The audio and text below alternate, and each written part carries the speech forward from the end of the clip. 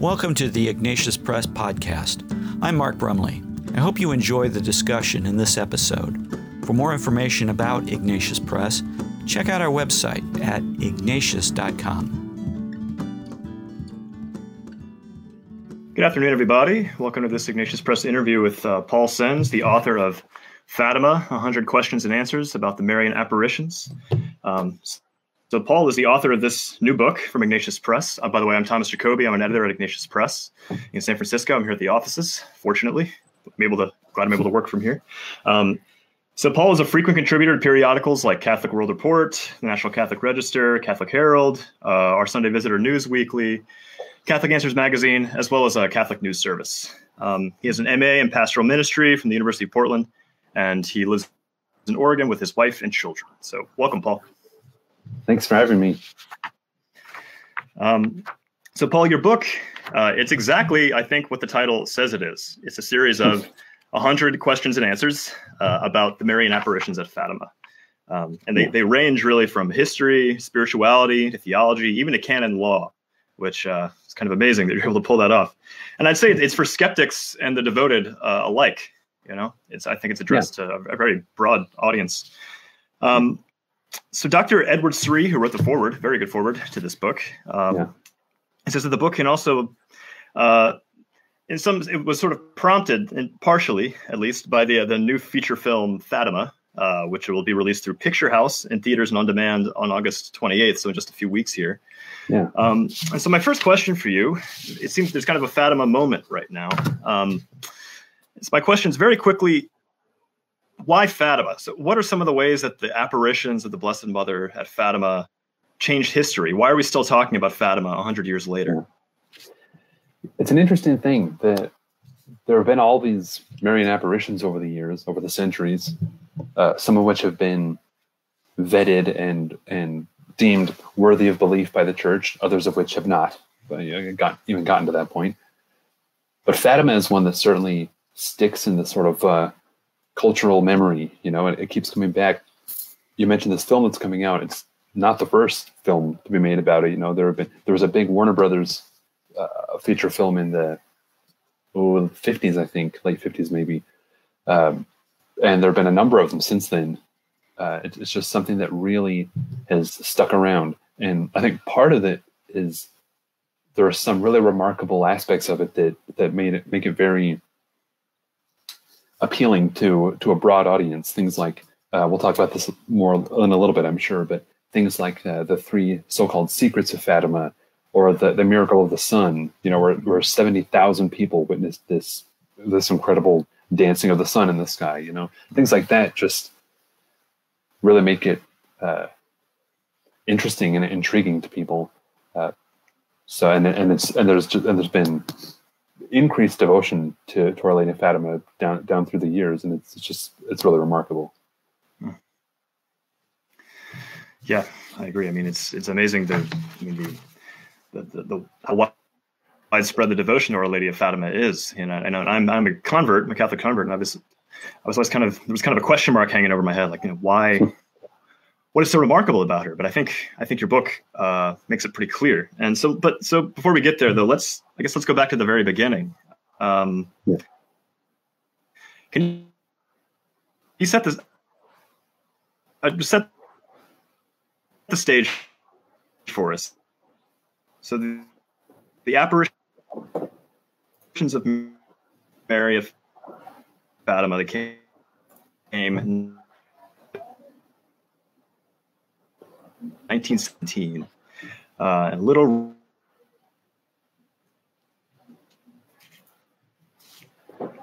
Paul, can you hear me? Okay.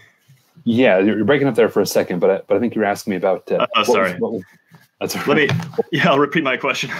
Okay. I'm plugged into the internet, but I'm not sure what's going on. So let's go back to the very beginning and just set the stage for us. The apparitions of Mary at Fatima came in 1917, a little rural village in Portugal. What was going on in Portugal and Europe, or in the world at that time in 1917? Yeah, so more broadly in the world, but focused in Europe, the First World War was going on. It was 3 years in, the war was raging. society was flipped upside down.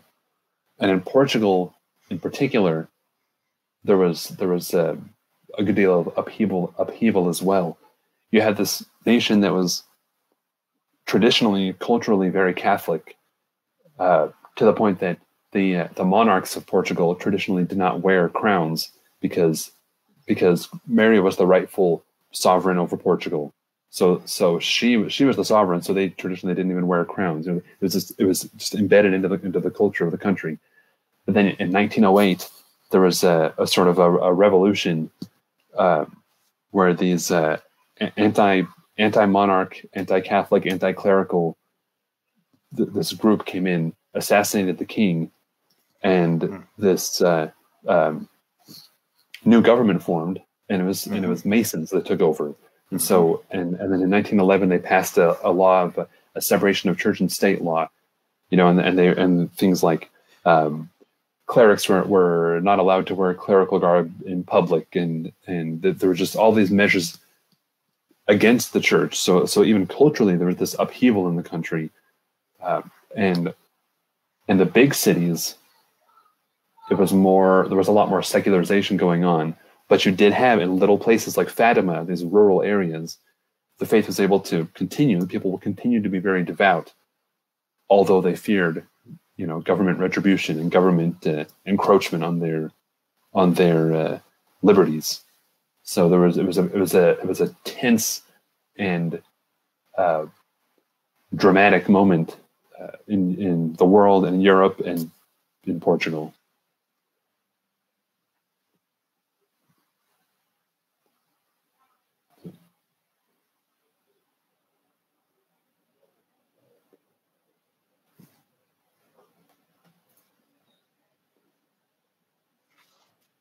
Mm.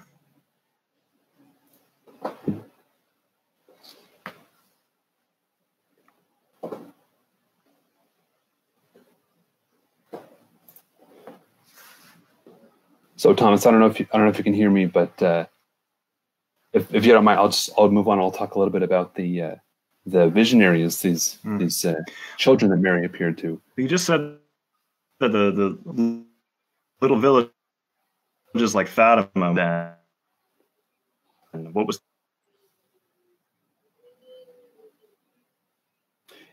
So yeah, like we got some technical difficulties. It looks like. So yeah, I'll talk a little bit about the visionaries. In Fatima, there were these little hamlets, little groups of homes. In one of them, there were these 3 children, among others. There was Lucia Santos and 2 of her cousins, brother and sister, Francisco and Jacinta Marto. They were shepherds. They were very close. Lucia was the oldest, and then Francisco, and then Jacinta, just separated by a few years. Jacinta was about 7. Lucia was about 11.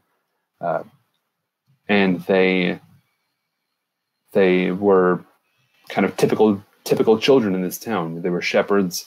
They could be emotional. Lucia was very mature for her age, very wise for her age, and she was very popular among the other children in the town. And there was something about them that drew people to them, and for reasons unknown to us, they were chosen as the recipients of these apparitions, these visits from Our Lady. Paul, can you hear me now? I just want to confirm that you can hear me. Okay. You're much clearer now. I jumped in and jumped back. Yeah, jumped out and jumped back in. I should have imagined that something like this would happen. Well, Paul, couldn't these kids have all been just making it up, just making the whole thing up? Yeah. A lot of people thought that at the time. Actually, almost everybody thought that at the time. Francisco and Jacinta's father believed them implicitly, immediately. But just about everybody else in their families and almost everybody else in the town at first thought that they were making it up. They thought they were doing it for attention or just to play a prank or something. But one of the interesting things is Francisco and Jacinta's father said they've never done anything like that before. Why would we expect that from them now? They've been these honest, good children up until now. Why would we not believe them?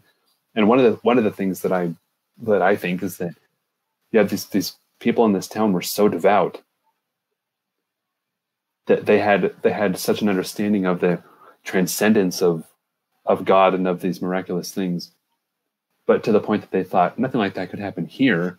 This is a regular old town. These are little shepherd children. Nothing like that could possibly happen here. So initially, there was, let's say, extreme skepticism. Mm-hmm. Yeah. Well, so what was their first encounter then with the Lady of Fatima? What was it like?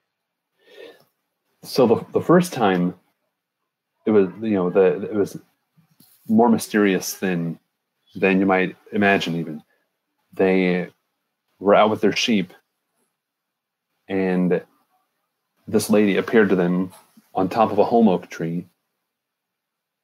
And this first part was kind of almost a script that they followed through each of the successive appearances, where this lady appeared, and Lucia. Actually, it's interesting. Francisco could see the lady but could not hear her. Jacinta could see her and hear her but could not speak to her, and Lucia could see her, hear her, and speak to her. So there's almost a hierarchy of communication there. So Lucia was the one who was communicating with her. Yeah. And she asked who she was. And the lady said, "I come from heaven." That's all she said. She didn't identify herself beyond that. She said, "I come from heaven." And when Lucia asked, "Okay, well, what do you want from us?" And she said, "I want you to pray the rosary every day. And I want you to come back here on the 13th of every month."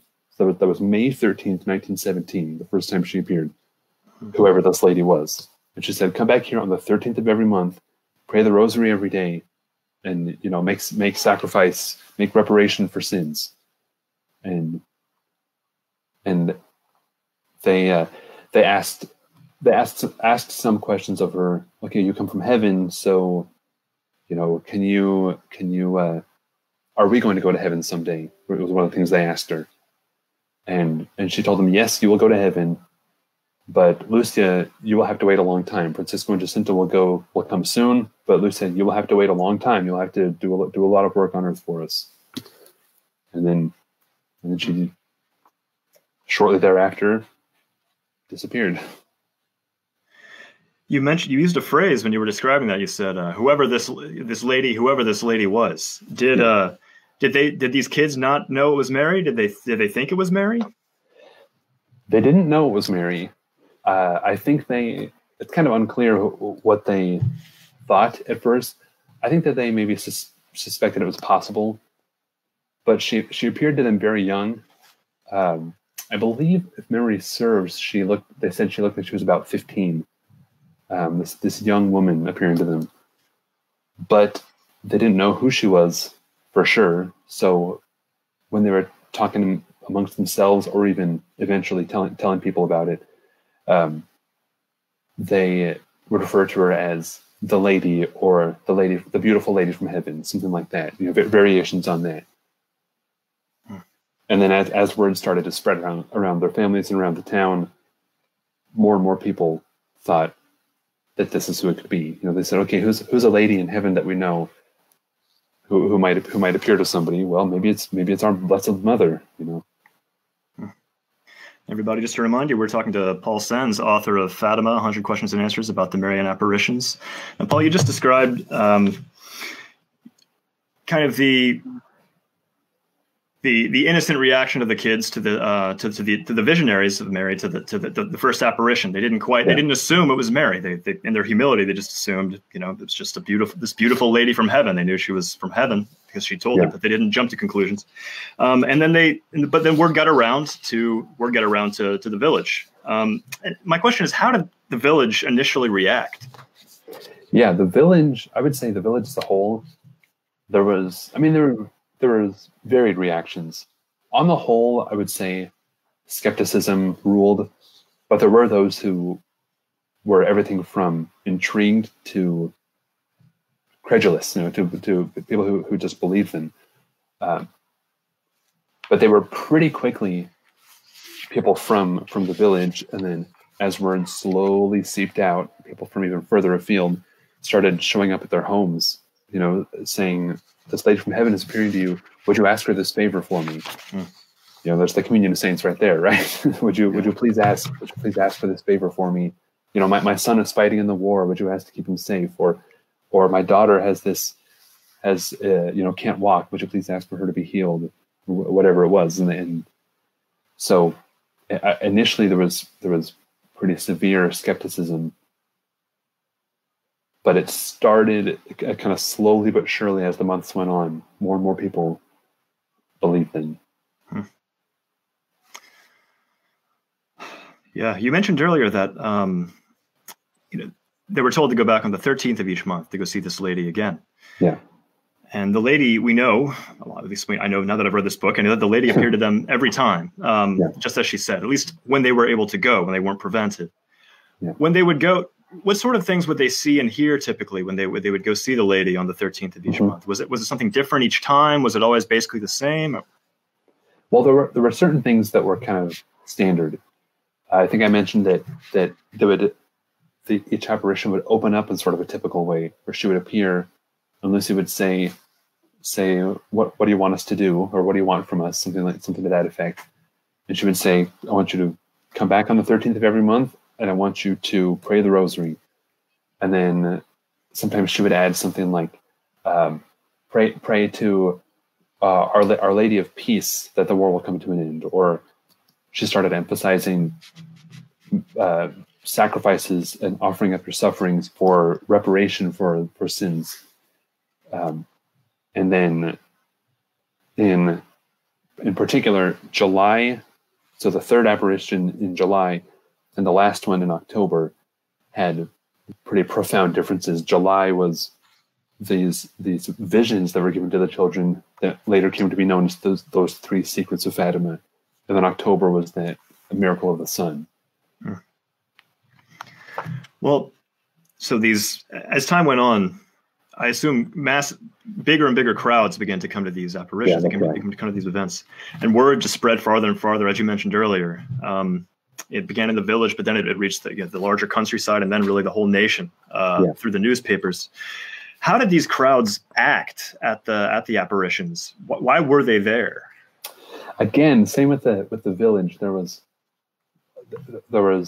a wide variety of people there, and a different sort of reactions and attitudes.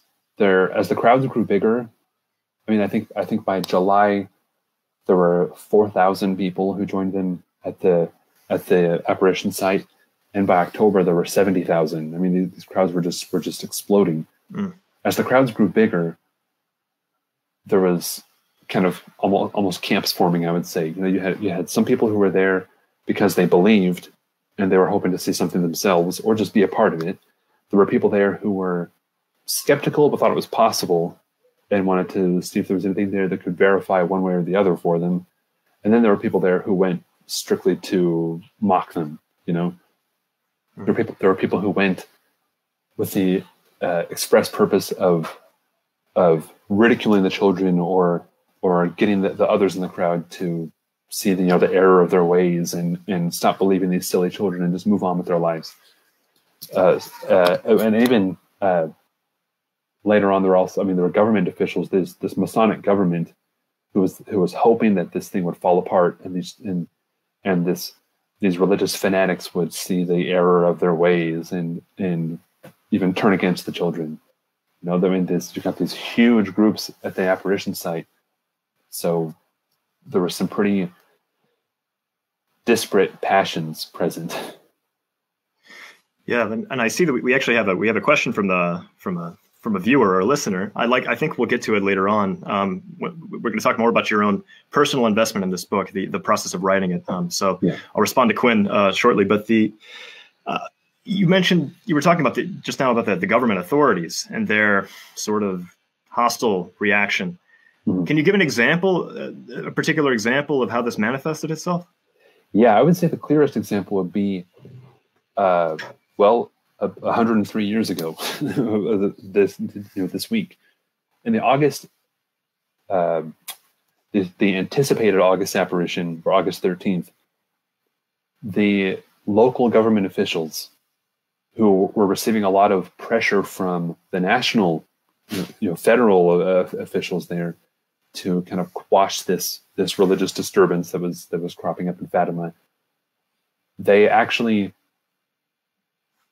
under the guise of giving the children a ride from their homes to the apparition site, essentially kidnapped them and took them to the government seat town, miles away, held them there for, I think it was 2 nights, and they interrogated the children, threatened them.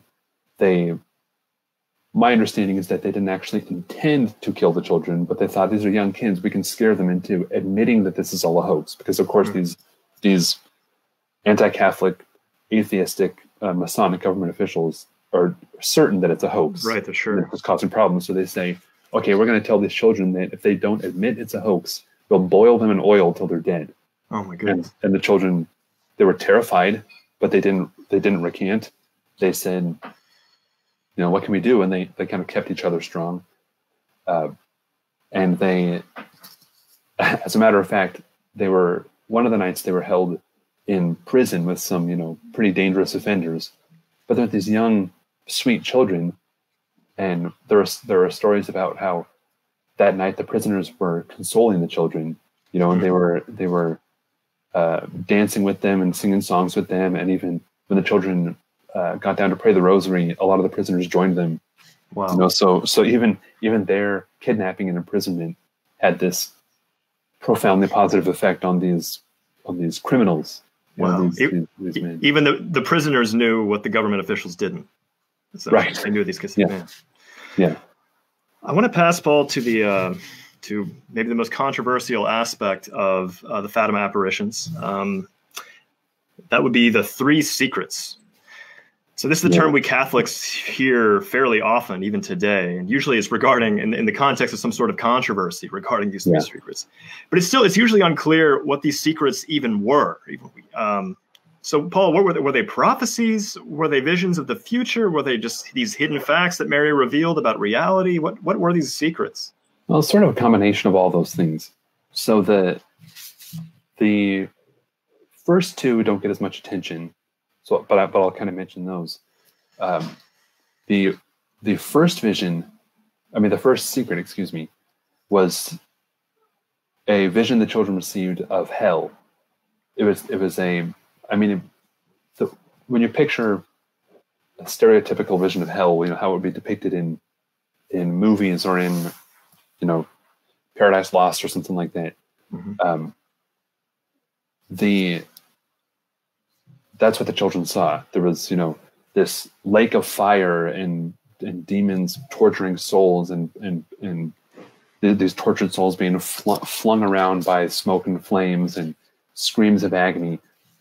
And they were horrified. It was a vision they were seeing, but people who were in the crowd at the time reported, they couldn't see what was happening, but they could see the reaction that it was eliciting in the children.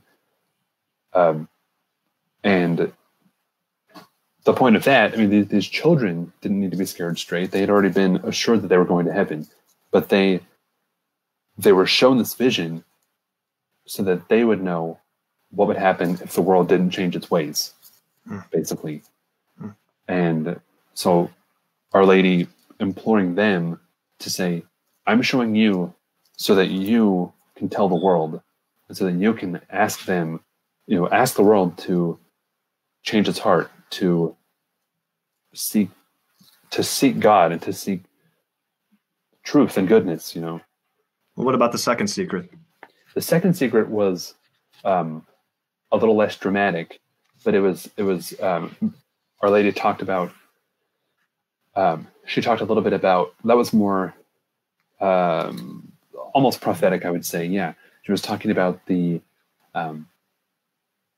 war and how the war would end soon, but that if the world did not change its ways, an even worse war consuming the world would come before too long. And she even referred to that it would come during the pontificate of Pius XI, which is interesting because there was no such pope as Pius XI at the time. Benedict XV was the pope, he would be followed several years later by Pius XI, but Yeah. at the time nobody had ever heard of such a pope. And yeah, so the second secret was more of that, more of a giving context and a warning. Huh. And then And how about this? How about the famous third secret? the third secret, unlike the first two, the third secret was a vision without Our Lady's, commentary and narration. It was just a vision where the symbols were speaking for themselves. The children saw this vision of a steep mountain being ascended by a bishop in white, who they discerned was probably the Pope, along with other bishops and priests, clergy, and other people. And they're ascending this mountain that has a large cross at the top. And when they get near the top of the mountain, they're walking through a destroyed town with, just devastation everywhere, dead bodies. And as they're going through, they're praying for the souls of these people who have died. Then the group is attacked by a group of soldiers who kill this bishop in white. And and the children would eventually Lucia, I should say, eventually determined that this was prophetic, and she saw a kind of a fulfillment of this prophecy in the assassination attempt on John Paul II. And even while John Paul II was in the hospital recovering from that assassination attempt, he asked to have this still secret, third secret, that had been sealed in an envelope, brought to him so he could read it.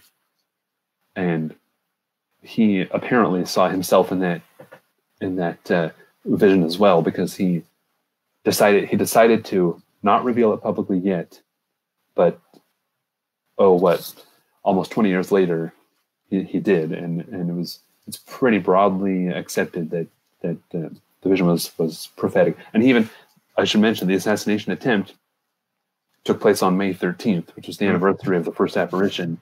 And he always saw that as important. He even credits Our Lady of Fatima with physically intervening and moving, adjusting the path of the bullet so that it wouldn't kill him. Yeah. Well, another extremely fascinating aspect of the Fatima apparitions is the miracle of the sun. Now, can you just briefly describe the miracle of the sun? What happened? How many people were there? What did they see? So this would be at the final apparition on October 13th. In July, at the same apparition where the three secrets were given to the children, they asked for the lady to tell them who she was and to give some sign to the people so that everyone would believe them. And she said, "I will do both those things in October. The last time I appear to you, I'll tell you who I am, and I will give you a sign."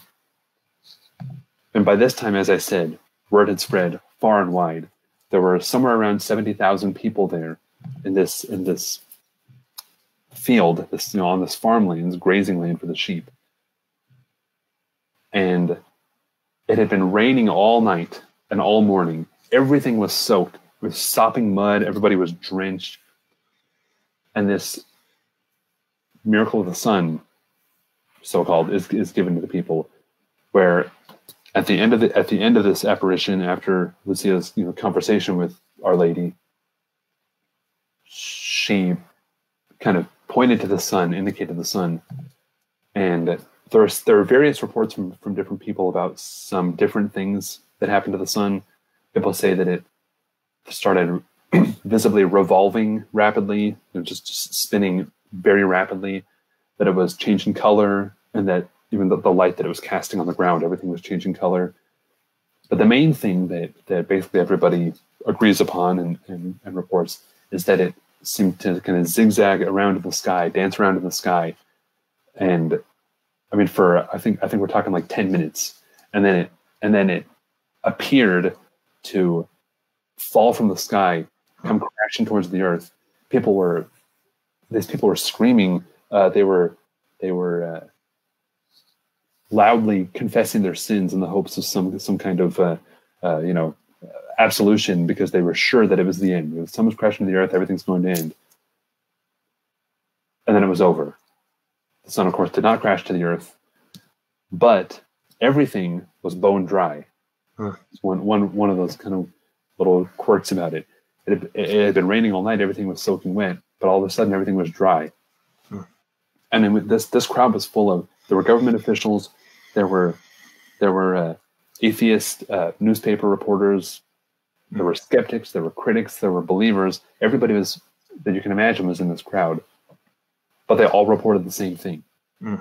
I mean, these secular newspapers had stories talking about the way that the sun behaved, this strange way that the sun behaved during this apparition, and they said they couldn't explain it, but that's what happened.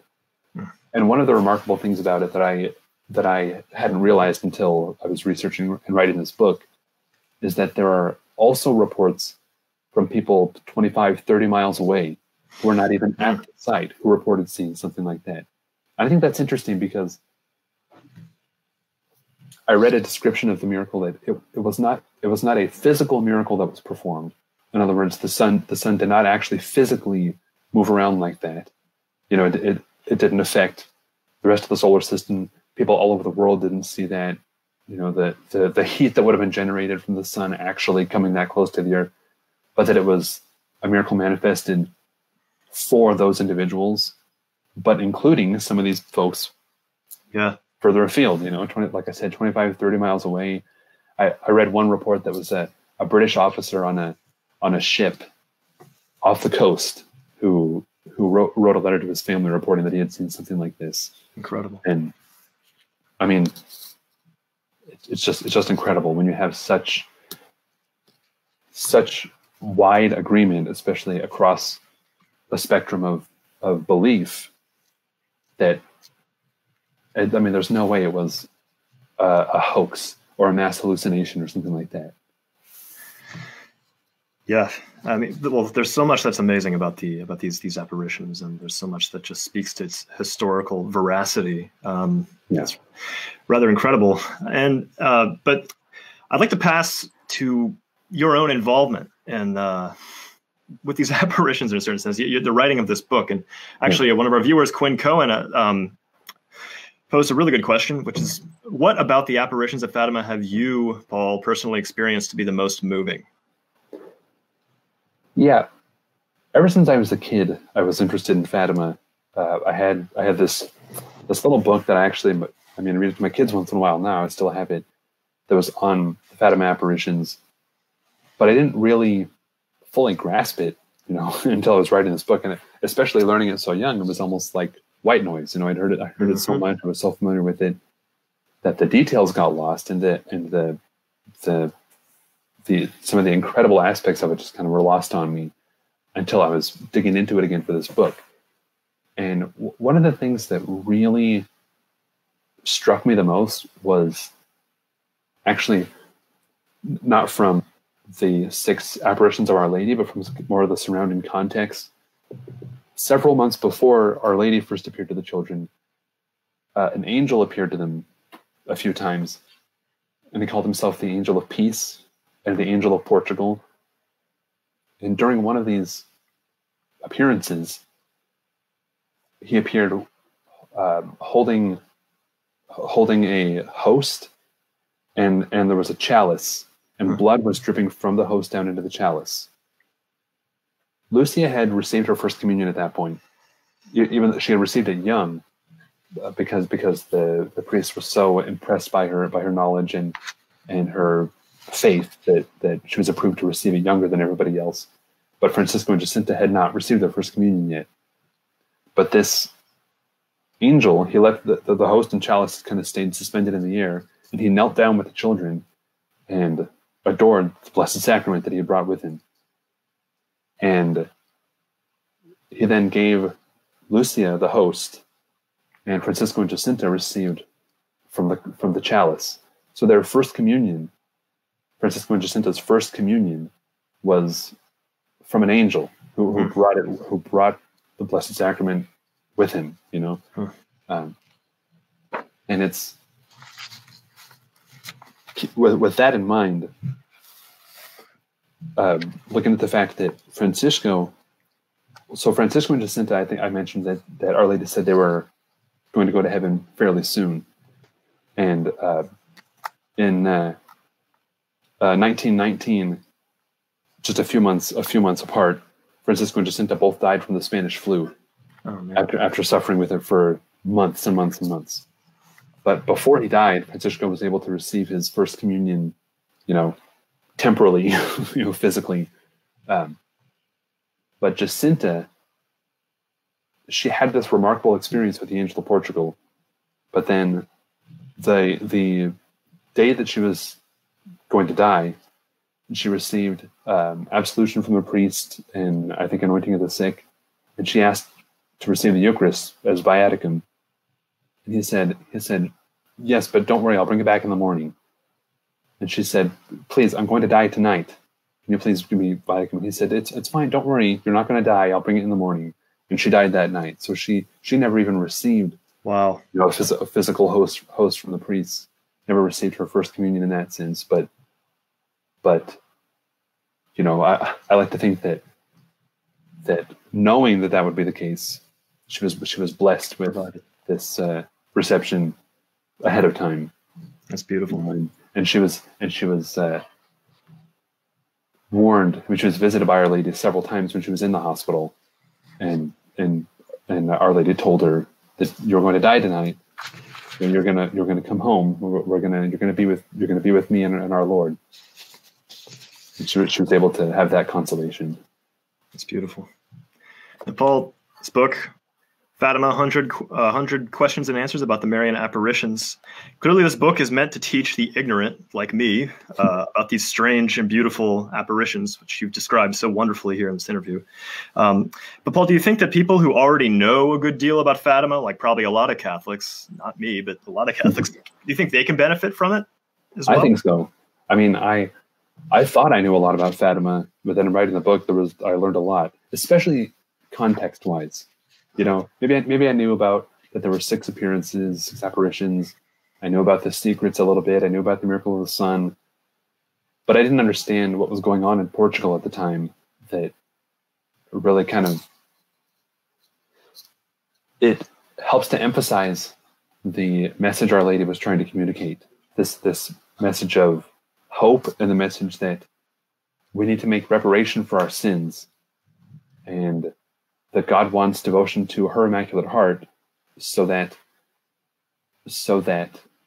the world can change its ways. There were these demonic forces in the world, communism, these Masonic governments, Nazism was soon to come roaring forward, not to mention so many other horrors throughout the 20th century. And knowing all of that helps to really hammer home the message she was trying to send. Yes. So yeah, I think that there's a lot that anybody could learn from this book.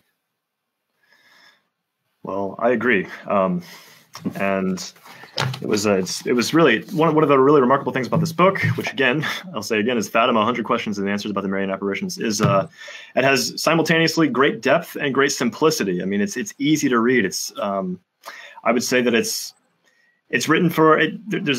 It's not academic, but yet very much imbued with deep research. I think you're really reaching a broad audience, and I really encourage all our viewers to buy a copy. Now, before we leave and finish this great interview, do you think this book might be useful for like group studies, families, for the classroom? I think so, especially because of the question and answer format. It's my hope was to try to make it very approachable, these little bite-sized little nuggets. And also, I mean, if there are people who want to only do a study on the apparitions and not focus too much on the context, or people who are really more interested in just the 3 secrets or are curious about that, they can just focus on that for a group study, or if there's a family who wants to focus on how these children, these visionaries, can be examples for children today to live holy lives in the face of so much opposition to the faith. then they could focus on that. So that's kind of my hope, is that the question and answer format will allow people to navigate it however it would be helpful for them. That's great. And Paul, can you tell us where our viewers can buy this book? Yeah, I would say go to Ignatius.com. And there are even, speaking of group studies and things, there are even bulk pricing available. There are several discounts as you go up in quantities. So I'd recommend that too if anybody wants to do group studies or anything like that. Excellent. And Paul, are there any last remarks you'd like to make before we say goodbye? Just, I would recommend reading the book and praying the rosary.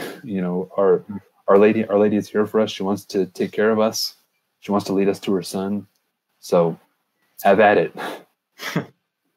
Excellent. Well, Paul, it's been such a pleasure talking with you as always. And thank you so much for writing this book, Fatima, 100 Questions and Answers about the Marian Apparitions, with a foreword by Dr. Edward Sri.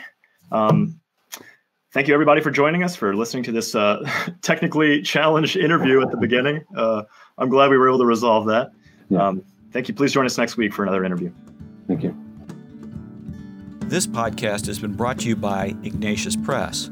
We encourage you to check out our books and videos at your local Catholic bookstore or wherever else books and videos are sold. You can also sign up to receive special discounts on books and videos at Ignatius.com. We hope you enjoyed this podcast. Please like the podcast on the website or app from which you listen to it, and please tell your friends about it. I'm Mark Brumley, and on behalf of everyone at Ignatius Press, thanks for listening.